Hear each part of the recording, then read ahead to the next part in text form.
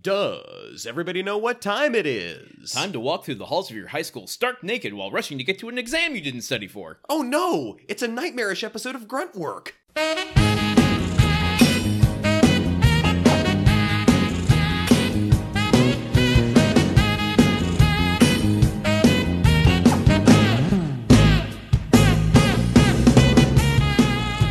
Reunited, and it feels so good. Gruntwork is back! It is after a short / long hiatus. It feels like a long hiatus to me because we recorded a bunch of episodes Yeah. in sort of a batch up front. It's been about 2 weeks for our listeners, but for us, I think it's been just over a month. Yeah, and let me tell you, Landon, when we sat down at the table, I looked at this microphone, and I'm not gonna lie, I tried to eat it because I thought it was food, because that is how long it has been since I have sat here and recorded a podcast. I tried to eat it because I'm fucking starving right now, but that's just me. It's good to see you. It's good to see you, too. After a month and change since then. Well, I mean, we've seen each other since then. But, yes, but it's good to see you in this capacity. Yeah, absolutely. And we, surprisingly, watched an episode of Home Improvement this week. That's one thing that we remembered. We got together, we weren't even intending to, but it's just force of habit, muscle memory. We put the episode in and we watched it. Indeed we did. Landon. Yes. What happened this week on Home Improvement? I can tell you exactly what happened. On the set of Tool Time, Al is a little upset with Tim due to some jealousy he harbors over the fact that his girlfriend Eileen had a sensual dream about Tim the night before. Because of this, he turns down Tim's offer to have them over for dinner. However, cooler minds prevail, and Al and Eileen do show up, only to have Tim try to diffuse the tension with some humor, but inadvertently embarrassing Eileen and making her angry at Al for betraying her trust by telling Tim. Inadvertently? I don't think it was his intention to embarrass her. It just, okay, a lot seemed more advertent than inadvertent, but let's I mean, not quibble. yeah, I there are a lot of things that we're going to bring in, drag through the question machine coming up, but... Okay, I'm sorry. What's the point of a question machine if we have to drag the questions through it? Wouldn't a question machine be moving the questions itself, Landon? Perhaps. I have to look over our purchase orders for this podcast, because if you're buying question machines that we have to operate... We're not quite to AI. Oh my god, what the hell? It's IE. 2 letters. I can't remember 3 boys' names. You can't remember 2 letters. There we Some go. things never change. Yeah, we're not quite to AI standards of our technology yet here on Gruntwork, but we're getting there. We're working towards Haley Joel Osment every day. Self-driving question machines are in our future. How did you feel about this episode? I felt like this episode was not good. This episode was upsetting to me. I don't know if it's that I've been away for a while. Yeah. And so this made it that much harder, or if this one was especially bad. But to me, it seemed like a perfect storm of Tim at his worst, and society giving him a pass for it, and just an episode not very well constructed. What were your thoughts? You know, before we started, I even told you this was an episode that I remembered so vividly from my first watch all those years ago. And I was like, I was tingling a little bit with excitement. I'm like, oh my God, this is going to be and a little bit with some other things. Listen, I've got ointments. It's getting better. And holy cow, this is just really shoving my, listen, this Gruntwork is about Truman and Landon's experience watching Home Improvement. It's not about Home Improvement. And I think it's apparent that my leanings toward the character of Tim the Toolman Taylor has been shifting in a not so fun direction over the last couple episodes. This gave it a very violent shove into I don't like the idea of the toxic masculinity rules that you're imposing upon the society around you. He just hardcore spiking it into really bad territory. Well, let's go into the deep dive and really break this thing open. Well, first, what do I think the name of this episode is? Truman, do you want to guess what the name of this episode is called? I have a few highly derivative examples. Hit me with them. Dreamweaver. Dream a little dream of me. Okay. In your dreams. Dream on. I have a dream. Okay. Bicycle shortcuts. Is that a call out to Robert Altman? That is absolutely a call out to Robert Altman. If this had been more of a tapestry of character studies, maybe, but yeah. And I'm trying to find a reason why the Italian stallion would make sense. I don't know. There's not quite enough Rocky in this episode. There's not enough Italy for it to really work. Although there is a large ball of cheese.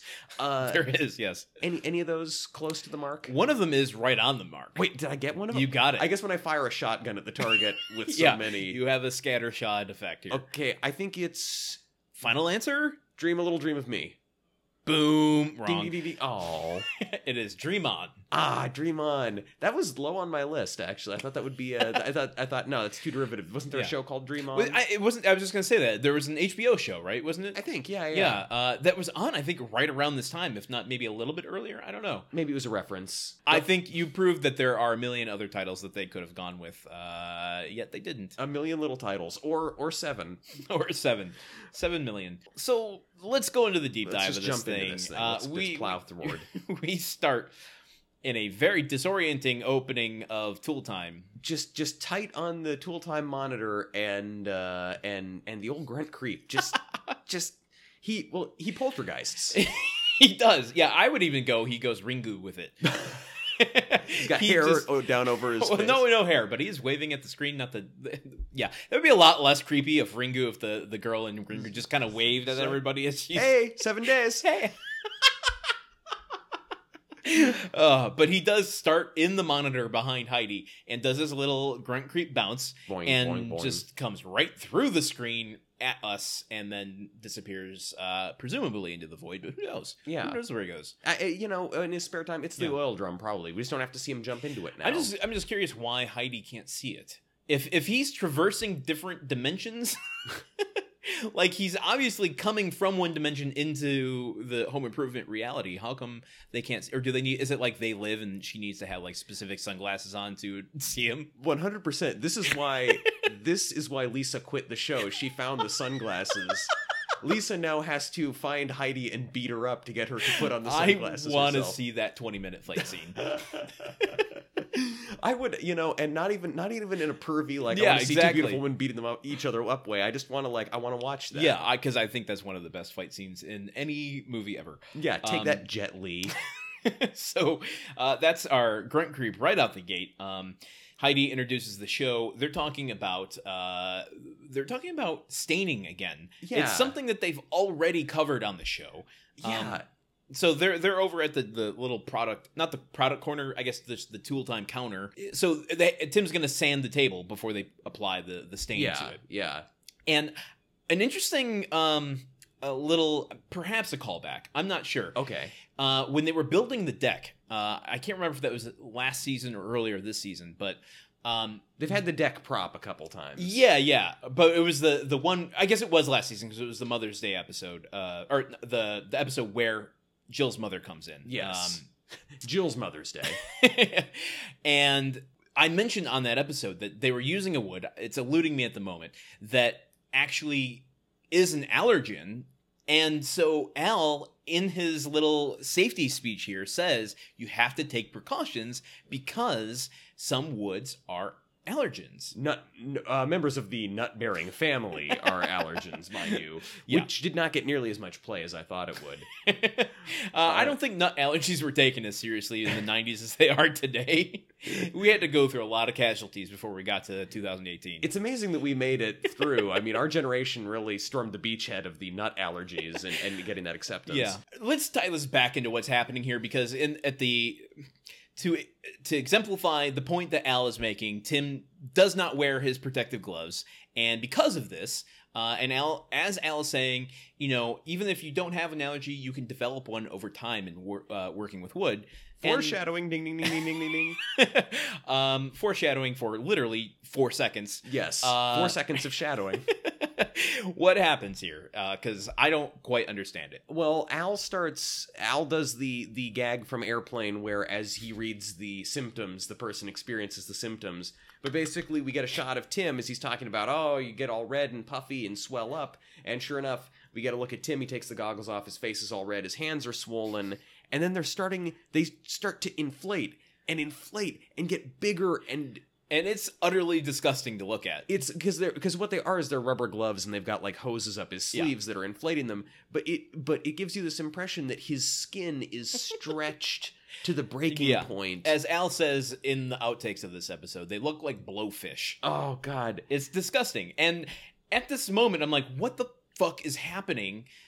This show, after the opening with Al's mom's shadow, I'm like, have they just decided and I would almost commend them to go like, okay, they're just making a choice and running with it. We're on board or not. This show is chaos. It exists in a nether realm. But they do explain it in the next scene. So, so we get a very just like, that's how this scene ends. I mean, there's no explanation to his hands exploding or not. Body horror.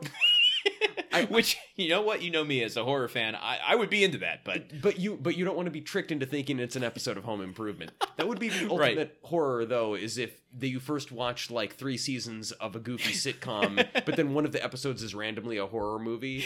Dude, oh my God, if this turned into like that sketch on UHF, have you seen UHF? Oh, I've seen UHF. UHF is amazing. Yeah. Where the woodworker and he just lops off his thumb and the blood's squirting everywhere. Like if there was a Tool Time episode that was like that.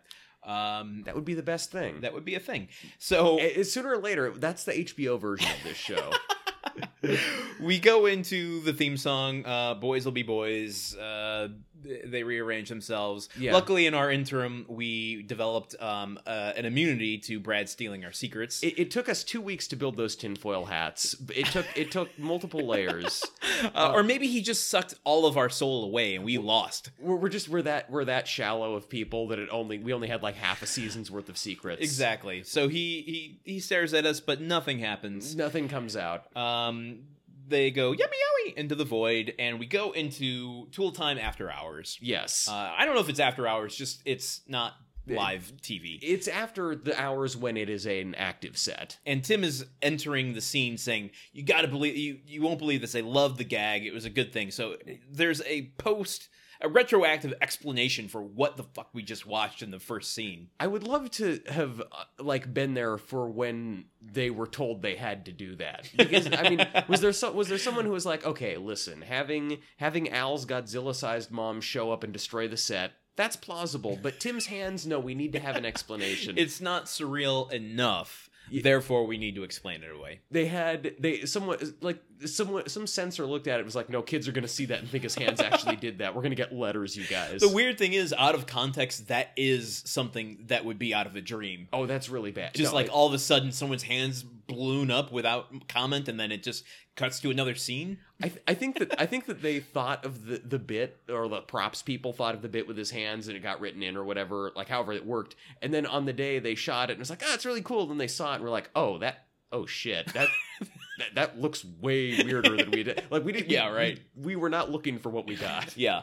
So he comes in saying that they love the gag, and Al is not really responsive to what Tim is saying. Yeah, he's being kind of grumpy, kind of evasive. Now Tim asks a question that is very much the lingo of the 90s, but I want to ask you if it's another bit of foreshadowing. Okay, ask me. He says, after he recognizes Al's grumpiness, he goes, "What's eating your shorts?" I think it's a little of both. I think that maybe the line I think they knew that shorts would factor in a big way, and they also knew that this young upstart show, The Simpsons, that's probably been on for a few years at this point. Yeah, at least 5, I think. Okay, so this mid-season... Yeah, midway through its 10 good season run. Anyway, I think that it was a little of both. Yeah, or was it like an inadvertent foreshadow? But speaking of inadvertent foreplay... oops. Yeah, that's wow, man. A little Freudian slip there. Yeah. What is eating Al's shorts? Well, what's eating Al's shorts is that so he and Eileen are supposed to go to dinner with Tim and Jill that night, but they're gonna go over to the Taylor house for dinner. Yeah, because why would we build another set? They're supposed to go over to Tim and Jill's house, but there's been kind of some drama because it turns out Eileen had a dream last night where she was riding a stallion with a super muscly macho man, a golden stallion, the super muscly macho man in a pair of skin tight bike shorts. Yeah, and that man was Albert Einstein. What? No, it was Tim. It was... Also, that would be awesome, because I feel like Einstein is probably a fetish. But no, it was... She had a dream not a sex dream necessarily, but Yeah. a sexy, sensual dream about Tim on a horse. Yeah, absolutely. And let's go into the first of Tim's problematic ways of dealing with this. Yes. He is so freaking dismissive of Al and what he's revealing to him in this. He keeps cracking wise, which, that's in Tim Taylor fashion, but when you can recognize that it's bothering someone and you're dismissing their emotional reaction to something, it's just immediately Tim is an asshole in this episode. Al is visibly upset, and Yeah. Tim is continuing to go on about this, and he basically jokes. Well, even before he finds out that he was the one that was in the dream, because Al starts like, Eileen had a dream last night. He goes, "What? No, while she was sleeping?" And it's just like, he's trying to tell you something. You asked him a question, and he's trying to answer, and you're already dismissing the very thing you asked for. The best would be if Al's response to that is just, yeah, Tim, she did have a dream. It was a dream about her grandmother who died in the Holocaust. Oh, you're not making jokes anymore, Tim? Yeah, can I finish my story now? Thank you. Well, he does confuse the Quran and Koreans later in this episode. I wouldn't put it past him to confuse the Holocaust and fucking a holopad from Star Wars or something. I killed Truman. Oh, yeah, Wilson, I love those Holocausts. That's how you got from the Enterprise down to the Klingon planet. And then there's this big stink about Tim Allen being a Nazi, and it's really bad. Although I will tell you, though, Tim the Toolman Taylor today, he'd know damn well what the Quran is. And he would have a lot of opinions about it. One way or another, yes, he would. Yes. Tim basically well, not only, so he's joking at the very fact that Al is upset about this. It's the fact that Al is even revealing any of this to him, which is so annoying. But Al and Richard Karn for his performance, in spite of Tim's reaction to it, is he still has these amazing line deliveries. I feel like there are a handful of lines in this episode for Al that it almost feels like when they figured out Kelsey Grammer and Frasier on Cheers. It's just like it's clicking all of a sudden. And so Al is like visibly emotional about describing this dream, and he's like, clothes are strewn about. Yeah. They're strewn? And Tim's just like handpicking the words that Al is choosing to describe the answer to his. It's so irritating to me. I would agree with you. It's like the quality of it. Yeah, they have learned how to write for Al, and they've learned how to write for Richard Karn, and how to give him stuff and really maximize it. But they haven't learned how to write anything for Tim, or like Tim is doing nothing with it. Like on Cheers, they learned how to write for Kelsey Grammer and for everybody else, and it all contributed and bounced off each other. Right. On this, there's all these great supporting actors doing all this great stuff and all this great work, and Tim is just like swatting them all down. Yeah. Just like, nope, yin yang young, nope, fart jokes. So Tim's response is like, "Oh, come on, Al, you've never had a sexual dream before." I don't know if those are his exact words, but Al's response is, "No, my dreams are good, clean, fun." And I love that response of Al, but even the fact of Tim trying to diffuse the situation by normalizing it in a way is like, come on, Al, you haven't had blah, blah, blah. Like, he's trying to pull him to what his vision of masculinity or normalcy is. Yeah. And it's just like, just let him be his thing. I'm a little too angry about this. No, and I mean, you just have some basic human empathy and just say, hey, you're upset about something, not here's how you're supposed to feel because this is how I do. At no point is Tim sympathetic. Not at all. At all. He's not. This is what I call Timpathy. It is making fun of someone instead of caring for them.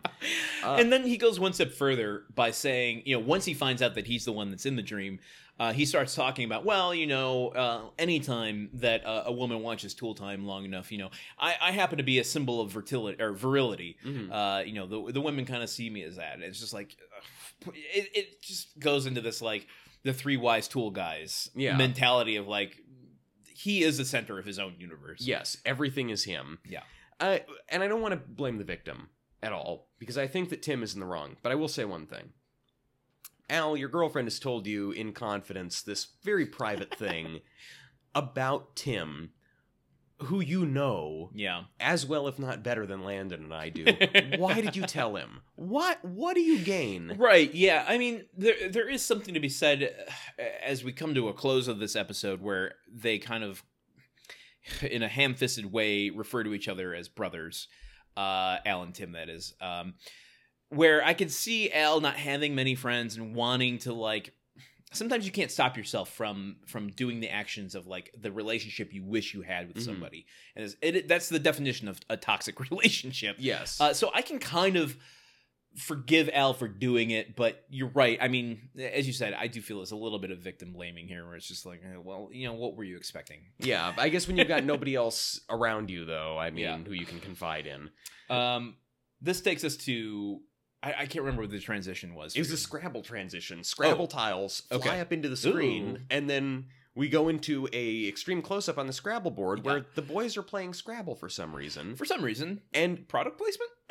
Maybe, oh god, yeah, because even in the 90s, people like didn't know about this newfangled invention, Scrabble. I know that Randy played one of the words on the board because the first word that I saw was die, and I figured, was it really? Yeah. At about the center of it, there is die. So Mark lays down his word first. It takes him apparently half an hour to put it down, which is eat. Yes, and then Randy makes this little sarcastic joke about him taking so long, and taking then half an hour. He goes to put his word down, and he starts with the word M, and I'm like, murder. It's gonna be murder. I know, and I didn't even see the word die, so I know. But that's why I didn't want to pipe up, because I was like, dude, the Zodiac has already hidden his clues. So Randy plays Melon for 14 points. Yeah. And so this is, I don't remember this episode at all. Mm-hmm. I saw this like little chunk of it on TV when I was a kid, and this is stuck in my head forever. But I've long assumed this was on Full House or something. And this is the only, so when I realized we were going, I was like, holy shit, I had a Home Improvement memory I didn't realize I had. Welcome to my life. I guess. I thought that was my memory. I thought my dad was dangling off the satellite dish. But then Brad adds ology at the end of Melon. To make melanology, the study of melons, as he... which is... it's actually kind of an interesting joke, in that he's smart enough to know that ology means the study of, but dumb enough to think that melanology is... a thing. That's a real difficult sweet spot to hit there, where you're like you're what, Greek or Latin suffixes, but you don't understand that melanology doesn't exist. Honestly, it's kind of a funnier twist on Tim fucking up Wilson's advice. Like, there is this like awareness of the more intelligent world out there, but just such a shallow grasp of what it is. Yeah, it's all blurry. You can't really see what exactly it is. So Jill comes down carrying the laundry, goes into the garage. Yeah, well, and then Tim comes through following her. He spots the Scrabble board. Melanology, and predictably gives Brad the cool dude. Yeah, because as he then relates to Jill, though, he thinks that melanology is the study of guys named Mel. I'll give it. It was a good joke. So I got Mel Brooks, I got Mel Blanc, I got Mel Torme. Who have you got? Mel Gibson. Oh, how did I miss Mel Gibson? That was the biggest Mel. I missed the biggest Mel. I need to enroll in a melanology course. I'm clearly not good at this. Wow, man. You are a long way away from getting your melanologist degree. Maybe I can be an apprentice melanologist or something like that. Exactly. You'll have to go through your field hours. Yeah, maybe I can get some of the credits out of the way so I don't have to pay all of them at a college. Anyway, they go into the garage. Yeah. And Tim, who has heard this story in confidence about Eileen, who is going to be their dinner guest that night, promptly tells Jill. Yeah, just all her shit. This brings up so we had the question in the past of Karen and Dave, cheating. Dave cheating on him, and like, what do you tell your spouse? What do you not tell your spouse? This is a clear example of like him telling Jill has no positive consequences. Yeah. There's no reason she needs to know. Yeah. It's just him stroking his ego and gloating to somebody else that somebody other than his wife had a sex dream about. Yes, exactly. He's just asking to piss. It's just a way to piss off Jill. Yeah. And I want to call into question the camera movement in this little sequence here. I don't know if you noticed it. It's weird. It pans into it follows them into the garage, and then it follows out, and then it does this weird, she takes the laundry basket, drops it off to the kids who are in the background, and as she's doing it, it almost is like Steadicam pushing in with her and then pulls back out, and I'm like, Yeah. that was unnecessary. They're just trying to get the DP some days on I set, guess you know, so. and It hit was- his union minimums or whatever. And then we do have another interesting shot later on from not the facade of the house, but at least outside the house, looking in through one of the front windows. Oh yeah, that is weird. It almost looked like it was framed, like photoshopped Yeah. around him almost. It does seem like they are trying to find, because we had that weird shot of Wilson and that angle on his fence. Yeah. It does seem like they're trying to find some new angles to spice things up a little bit. Well, you know, it's typical for shows to experiment when they get to this age. 3? Yeah. Oh yeah. No, they grow up so fast. Show years are kind of like dog years. Okay. Home Improvement is 21. It's off at college now. Yeah, you that know, makes swinging sense. off the frat house, saying to bring out the virgins to wax my loins. So they talk about. So okay, Jill hears the story about Eileen. Yeah. So like, oh man, what'd she eat before? Yeah, she eat something weird before bed, and then she hears that they were riding a golden stallion and bicycle shorts. and bicycle yeah. shorts, and she And says, Tim adds even, and I had the deep booming voice. Yeah. And it's just like, that's not even something Al told him. It's just like, you can see the image of himself as a golden god building in his own mind. Tim is like, oh man, she's like, she says what I'm thinking.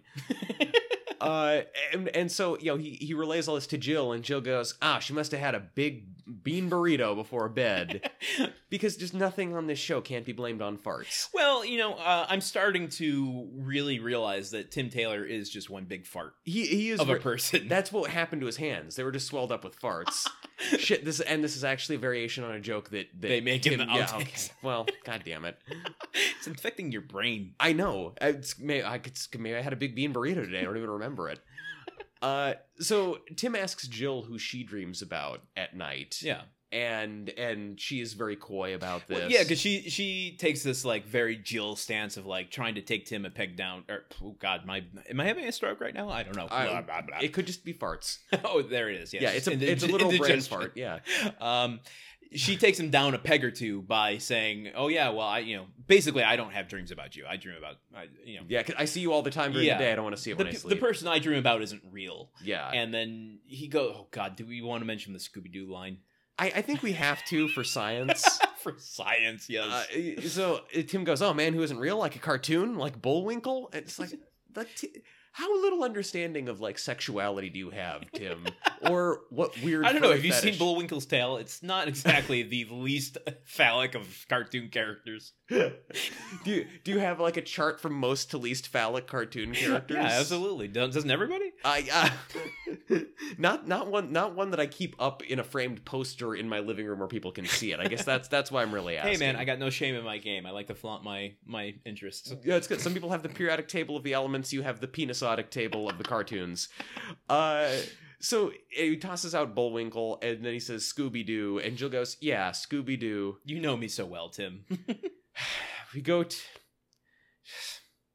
Scooby and I walk hand in hand down the beach. down the Scooby Beach, do some Scooby diving. I've never heard this sound come out of Truman before. It was a groan with like his soul deflating. It was quite a spectacle to behold. Some days it's harder to do this podcast than other days. Like, if you can attribute a sound to an eye roll and amplify it by 1,000, that's what this sound was that Truman made. In the distant future, they will have sound emojis, which are basically just calling people and voicing your emotions to them. So it's basically coming back around to phone calls. But that will be the sound emoji for eye rolls. For is eye the rolls, noise yeah. that I made. Anyway, It was a bad joke. It was really bad, just because there's so much. I was thinking, oh, she's gonna do a crappy Scooby-Doo impression. Oh no, not even that. You're not even gonna do like a deep joke about like Scooby-Doo lore, or like, at least it's not Scrappy. Like, no, nothing. I might not do well by admitting this, but it was an okay joke. It was an okay joke. That's your standard for okay. Scooby diving. They make that joke on an episode of Scooby-Doo where they go, well, they call it Scooby diving when they go scuba diving. I think they called it Scooby-Dooing, actually. I call it Scooby diving when I'm trying to get the last cookie out of the box. Last Scooby snack I got to get out of that box. Nice, man. Just Yeah. just get your hand caught in there. Exactly. Sometimes the boxes are too thin. Your hand gets, just like the Girl Scout cookies. You ever try to get one out of the bottom of those things? Trust me, I've got many a paper cut on my knuckles from those Thin Mints. Who does Jill actually dream about? Jill dreams of not Genie, but Tarzan. Ah. And Tim says, well, he doesn't even have a car. And Jill goes, yeah, we never leave the treehouse. Which doesn't get nearly as big a laugh as it should. I'm going to say, if that line was on Cheers, it would get a huge body laugh. And I just want to point out the car line again of like, that is Tim just kind of like nonchalantly putting out his idea of masculinity in the world.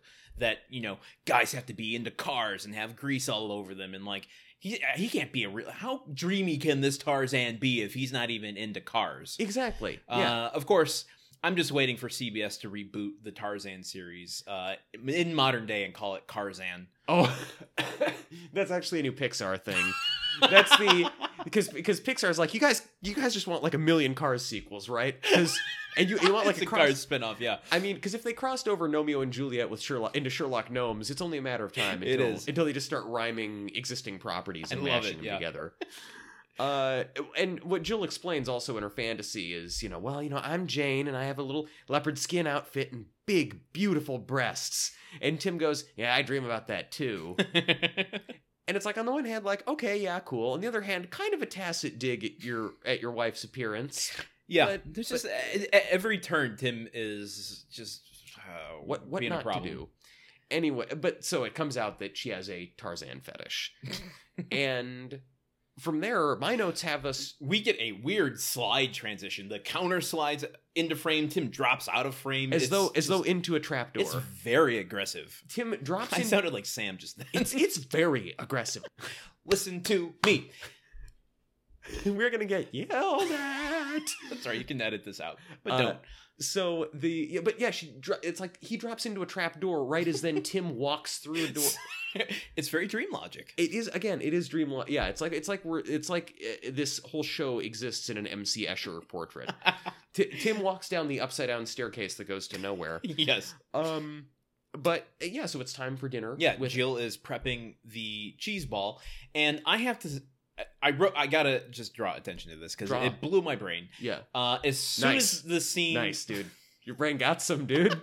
Was your brain driving when it happened, or boo? Did your brain put its arms behind its head when it was happening? Because I hear that's bad form. Okay, I'm sorry. I'm going to do a Scooby dive into this joke. Okay. My note as I saw Jill prepping the food was, God, I love a good cheese ball. It made me kind of hungry too. It's the exact line that Al says when he sees what they're having. Oh my God.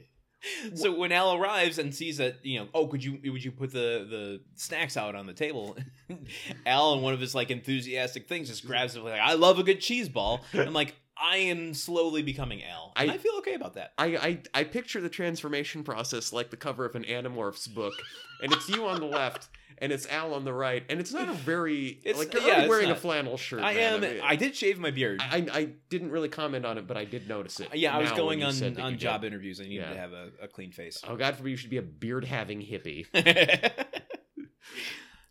Anyway, so Al and Irene show up. Yes, and almost immediately, Tim is making references to the secret that Al has told him. The secret that Jill was just telling him ahead of this to like not talk about. Yeah.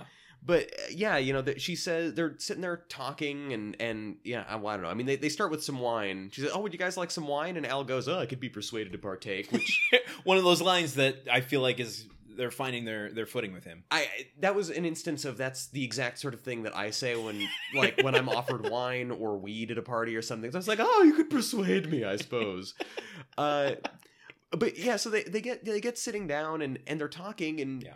She says something like, "Oh yeah, I'm so hungry I could eat a horse," and Tim says, "Oh well, that's good." And it's not even like a accidental flip, like a Freudian slip. Tim just literally says, "Oh, that's good because Jill is making stallion." Yeah, and this is like what? There is nothing at all thrusting you toward fucking up. You are intentionally doing it. Yes, this was like you were prompted by the fact that she used a totally common expression because she doesn't think that anybody else knows about this. Yeah. So so then he goes like, oh, I meant a big golden scallion, and then Al goes, he's getting a little flustered here, and he goes, I think we know what you're talking about, Tim. Yeah. And he's like, okay, Al, it's not like I said Jill's making a big plate of bicycle shorts. And it's just like, what is happening right now? This is why it's not inadvertent. Like, it's like, I think that the serial killer sociopath stuff that Randy has comes directly from Tim. Yeah. Because in this case, it's just like, what can I do to ruin this night? You have Tim's kind of obsession or infatuation with, or unable to stop himself, these compulsive issues mixed with Jill's weird psychology brain, and you end up with a psycho killer. Qu'est-ce que c'est? If you weren't gonna say it, I was. I know. Well, that's, I think, as whenever two people who have seen Stop Making Sense are in the same room, one of them is it's like it's a mandatory Call and response. Yeah. Let's backtrack a little bit, because Okay. since we're slamming on Tim so much, I do want to point out one of his better lines. Yeah. As soon as Al opens the door, he hands Tim the dinner the contribution he's bringing to dinner, and he's like, "Here, I brought a tart," and Tim goes, "That's no way to talk about Eileen." That was a good joke. It was a good plan. I was a very big fan of that. Yeah. That is Tim's gold star for the episode. It was his shining moment of not being awful. But so anyway, it comes out, they're sitting there, Tim has said this. Yeah. And then Eileen realizes what, oh my God, Al, you told him? I told you that in confidence. And then Jill goes, yeah, Tim, I told you not to bring that up. And then she's, oh, you told Jill and everybody, and the whole thing explodes. Yeah, right. It's not like a delicately wound clock that explodes in a beautiful fashion. It's just like this, or an inflating hand that explodes in a disgusting fashion. This is not like an intimately orchestrated farce. This is just like Tim does the absolute thing he's not supposed to do. To the show's credit, it does call itself out in a little bit here. Yes. That we'll get into in a moment. But so I want to break open what Tim is doing here just for a second. Sure. From the second Al is walking through the door, Al is still kind of playing on this idea of jealousy. He's like, trying to compare himself in a way to Tim, and Tim is there's just this whole like, I don't know if it's alpha male or what it is, but Tim's like, oh, your humor is just more subtle than mine, because Al makes a really bad dentist joke when he walks in. Yes. And, Tim's like, yeah, your humor's so subtle, sometimes you don't even get it. Yeah. And it's just like, what's going on? So it's just this constant comparison of like, what is, a man and what is not a man. Yeah. That I don't know how the people around him even like, how do they not just walk away from him at any point? That is what makes the show so frustrating to watch. Also because Tim is constantly faced with reminders that even in the show's own reality, he's not right. Yeah. Al is more popular than him. Al gets huge laughs on the show. Al is routinely funny on Tool Time. Yeah. And then when Eileen gets so embarrassed that she walks out the door, Tim throws the biggest dismissal line out there is like, what's the big deal? Like that if you ever are saying what's the big deal, you don't get it. Yeah, exactly. Tim cannot figure out why everyone's mad at him, even though he did the thing that everyone told him not to do. I'm not saying that people can't overreact a lot of the times, but if your response to somebody overreacting is what's the big deal, it's probably because you initiated a overreaction in somebody. Yes. Maybe that's a little blanket statement. This is where we cut to the outside of the house as Tim and Jill are looking out at the fight that Al and Eileen are having. Well, Tim is gawking at it like he's watching a pay-per-view fight. Like Jill has to pull him away. Yeah. So this is where they get into it a little bit. And Jill is even a little bit not as angry as I think she should be at Tim for telling them her dream. And well, that's the thing. As they're all running out, like, as they're going, it's like, what's the big deal? What's everybody so mad about? Eileen's running out the door. Al is following her. Yeah. Jill dreams about running around naked with Tarzan, and then everyone hears that. So so he's kind of explaining all this, and she goes, he's trying to like almost take the victim place himself, and Jill just flat out calls him out. It's like, what do you have to feel bad about here? Yeah. And Tim's like, well, give me a second. I'll think about something that I could feel bad about. Yeah. Like Tim, Tim keeps saying like, look, Al told me that, and I was joking about it to try and take his mind off it and try and cheer him up by making him laugh. Yeah. Which is such a fucking bully argument to make. That's every guy who ever bullied me in school is like, oh no, man, I'm just trying to joke around. You're just taking it too seriously. It's like, no, just trying to put some hair on your chest. Yeah, exactly. Build your skin up. Yeah, yeah. That's not a thing people say. Yeah, my skin is fine, I think. I mean, maybe I need to exfoliate. It is the biggest organ on the human body. Oh, well, check out the big brain on Brett.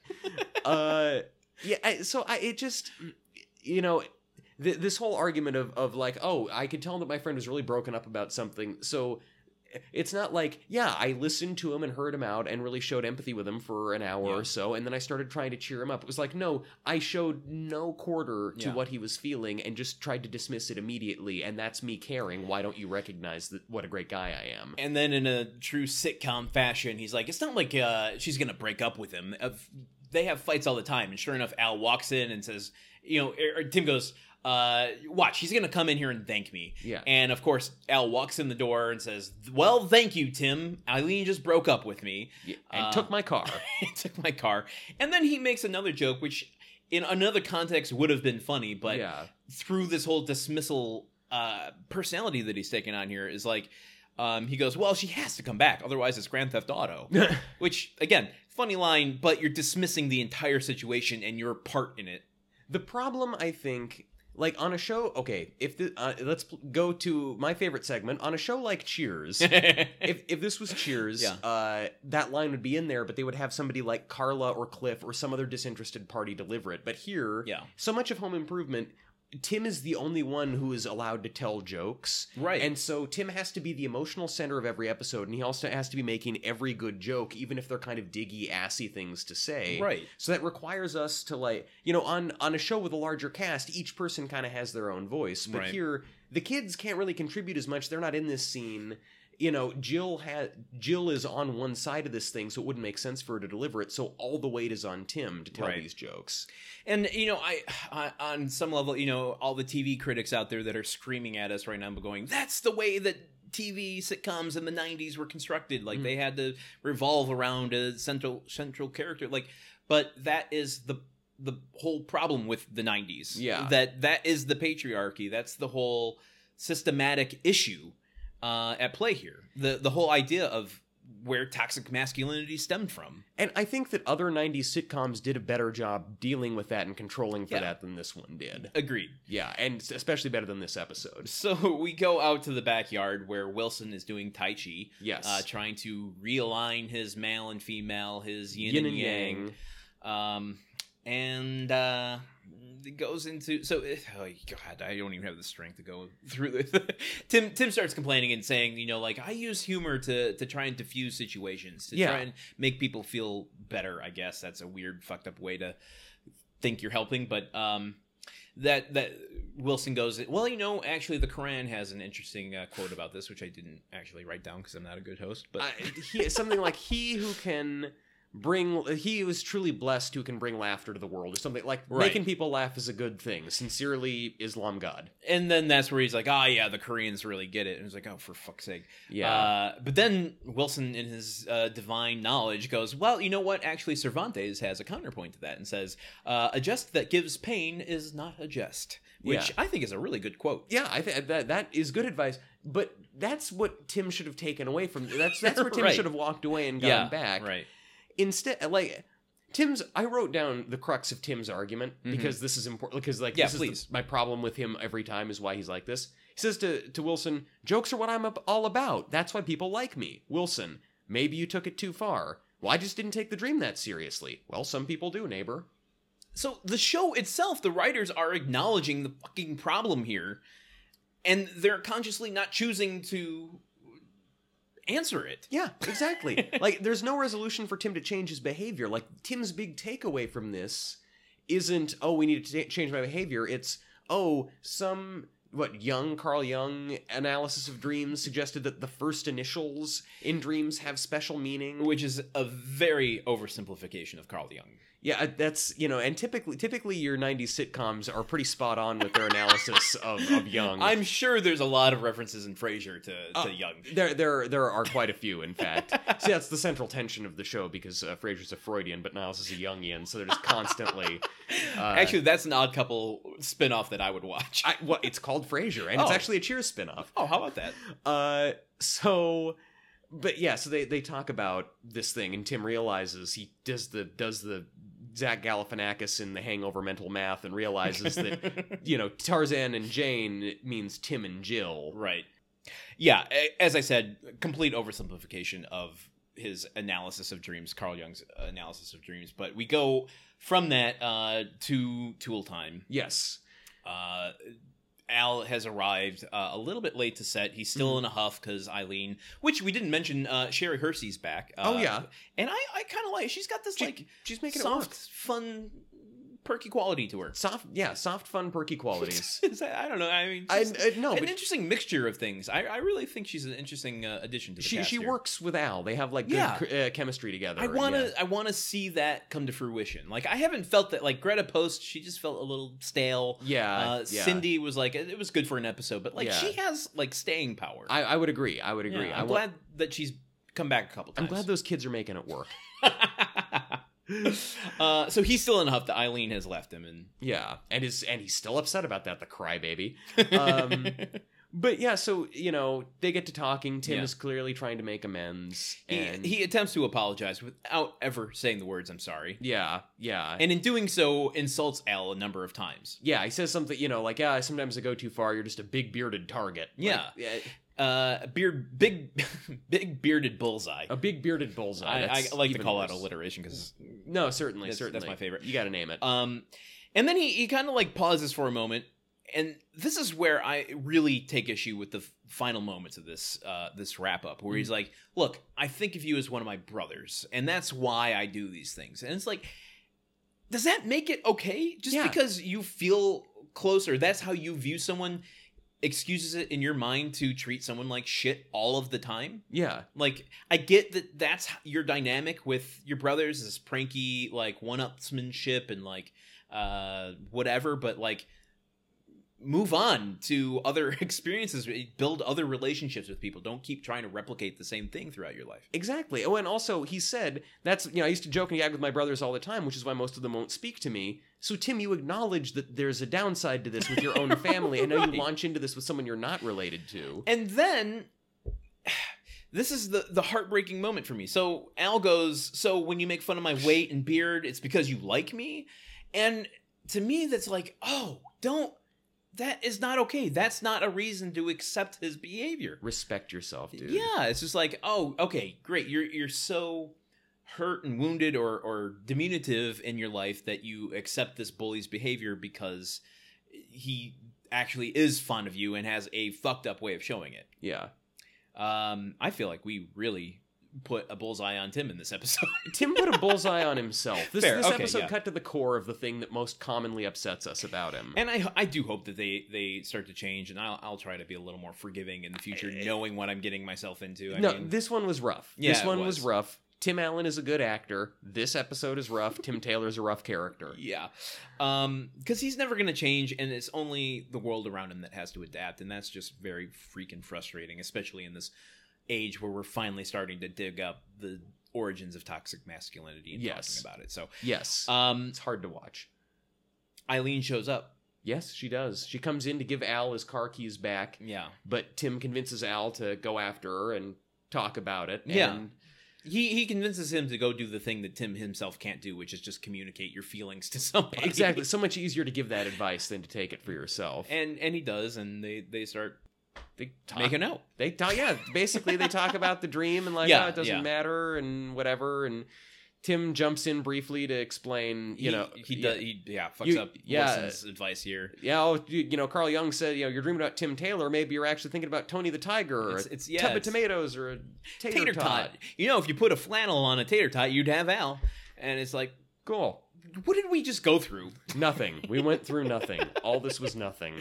And then just to twist the knife a little bit further, and pun intended, you'll see what I mean in a moment, we go to the stinger, Yes. which is Tim trying to apologize to Jill Yes. by setting up this candlelight dinner. And Jill comes in and looks at the setting and acknowledges, like, oh, look at that. He even put the little knife where it's supposed to be. Yeah. Which demonstrates to me Tim knows what to fucking do. Yeah. He just chooses not to do it 90% of the time. He just dismisses the needs of the people around him. Yeah. And then he comes swinging in with this big plastic chest plate on. He's and a outside loincloth. on a rope in the snow. In the winter, yeah. Yeah. Peter Panning his way into frame and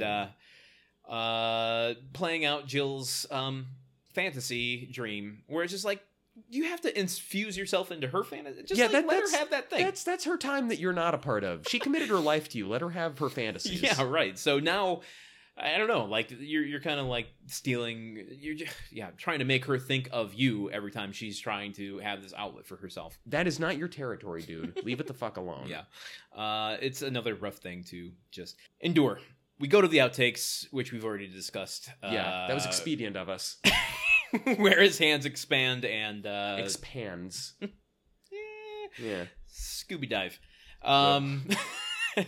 And Al, Richard Karn cracks up at it a little bit, which I think is funny. The one bit that I do want to talk about there is that it's just a long shot of the hands expanding and them just riffing on it on set. Yeah. Real great moment of improv from Tim Allen right at the end there. He goes, oh man, shouldn't have eaten that burrito. That bean burrito. Everything comes back to farts. Your hands are swollen up. It's your farts backing up. Not even. It's like a tangential fart joke. It doesn't even make sense as a fart joke. It's an IKEA fart joke. joke. No such thing as like fart bubbles. Well, unless you're in a pool. There you go. Another apology to my girlfriend. Yeah, but has no. I mean, there's nothing to make that reference. An IKEA fart joke that involves burritos is a Chipotle joke. Because they make them right there in front of you. You don't have to take them home and make them. That's true. That's very true. That would be really awful for a restaurant. That would be the worst possible thing. You order a burrito and they give you all the ingredients in individually sealed plastic tubs. It creates so much waste. You have to go home and make the burrito yourself. It's cold by the time you get back. Right. Speaking of burritos, I really want to go get one. So let's go into the grunt count. Oh, the grunt count is 5.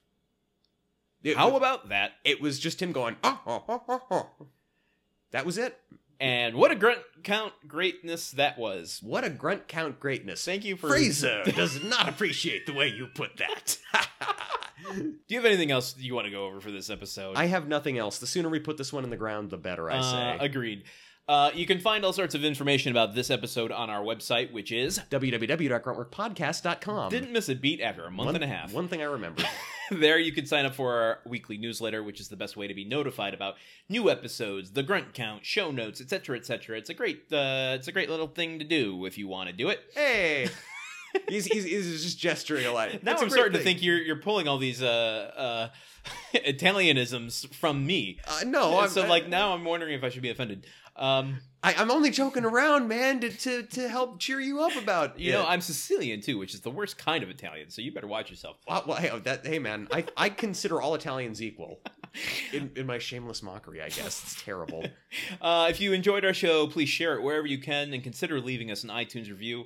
That really, really helps put us in front of other people. So yes. If you need extra incentive to do that, remember that every time you share or rate and review us, we'll get you a big old tub of tomatoes and a tater tot and a flannel shirt. You know what? That sounds like a dream life to me. For like a dipping sauce, you know. I might go review our own show just so that you'll give me that. I'll go to the Ore-Ida aisle at the supermarket and get all the supplies. You can also follow us on all the various social media places, which is at GruntWorkPod. And with that, I've been Landon Solano. I've been Truman Caps. And if the co-hosts of the podcast you're listening to are being respectful of one another's feelings, then you know you're listening to Grunt Work. See you next week.